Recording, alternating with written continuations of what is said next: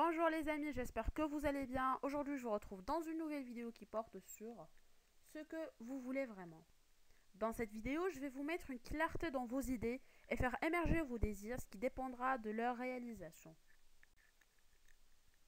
Alors, le premier point, c'est que je sais ce que je veux, mais si je vous pose la question, est-ce que vous savez ce que vous voulez?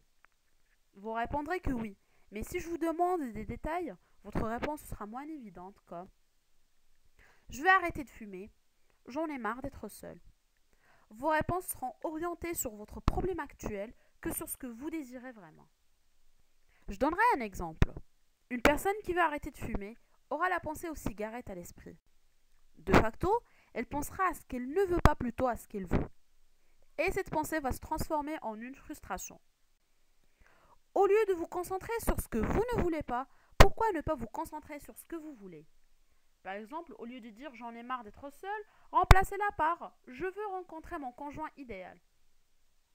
Au lieu de dire je veux perdre du poids, remplacez-la par je veux mettre ce pantalon de taille 38. La vie ne vous donne que ce que vous lui demandez clairement et précisément. Si vous voulez aller à un endroit précis, vous devez indiquer précisément cet endroit, n'est-ce pas? Plus vous mettrez de précision dans votre désir, plus votre bulle vibratoire sera remplie de ce que vous voulez vraiment. De facto, la vie peut vous aider à obtenir tout ce que vous désirez, à condition d'être précis et positif dans votre demande.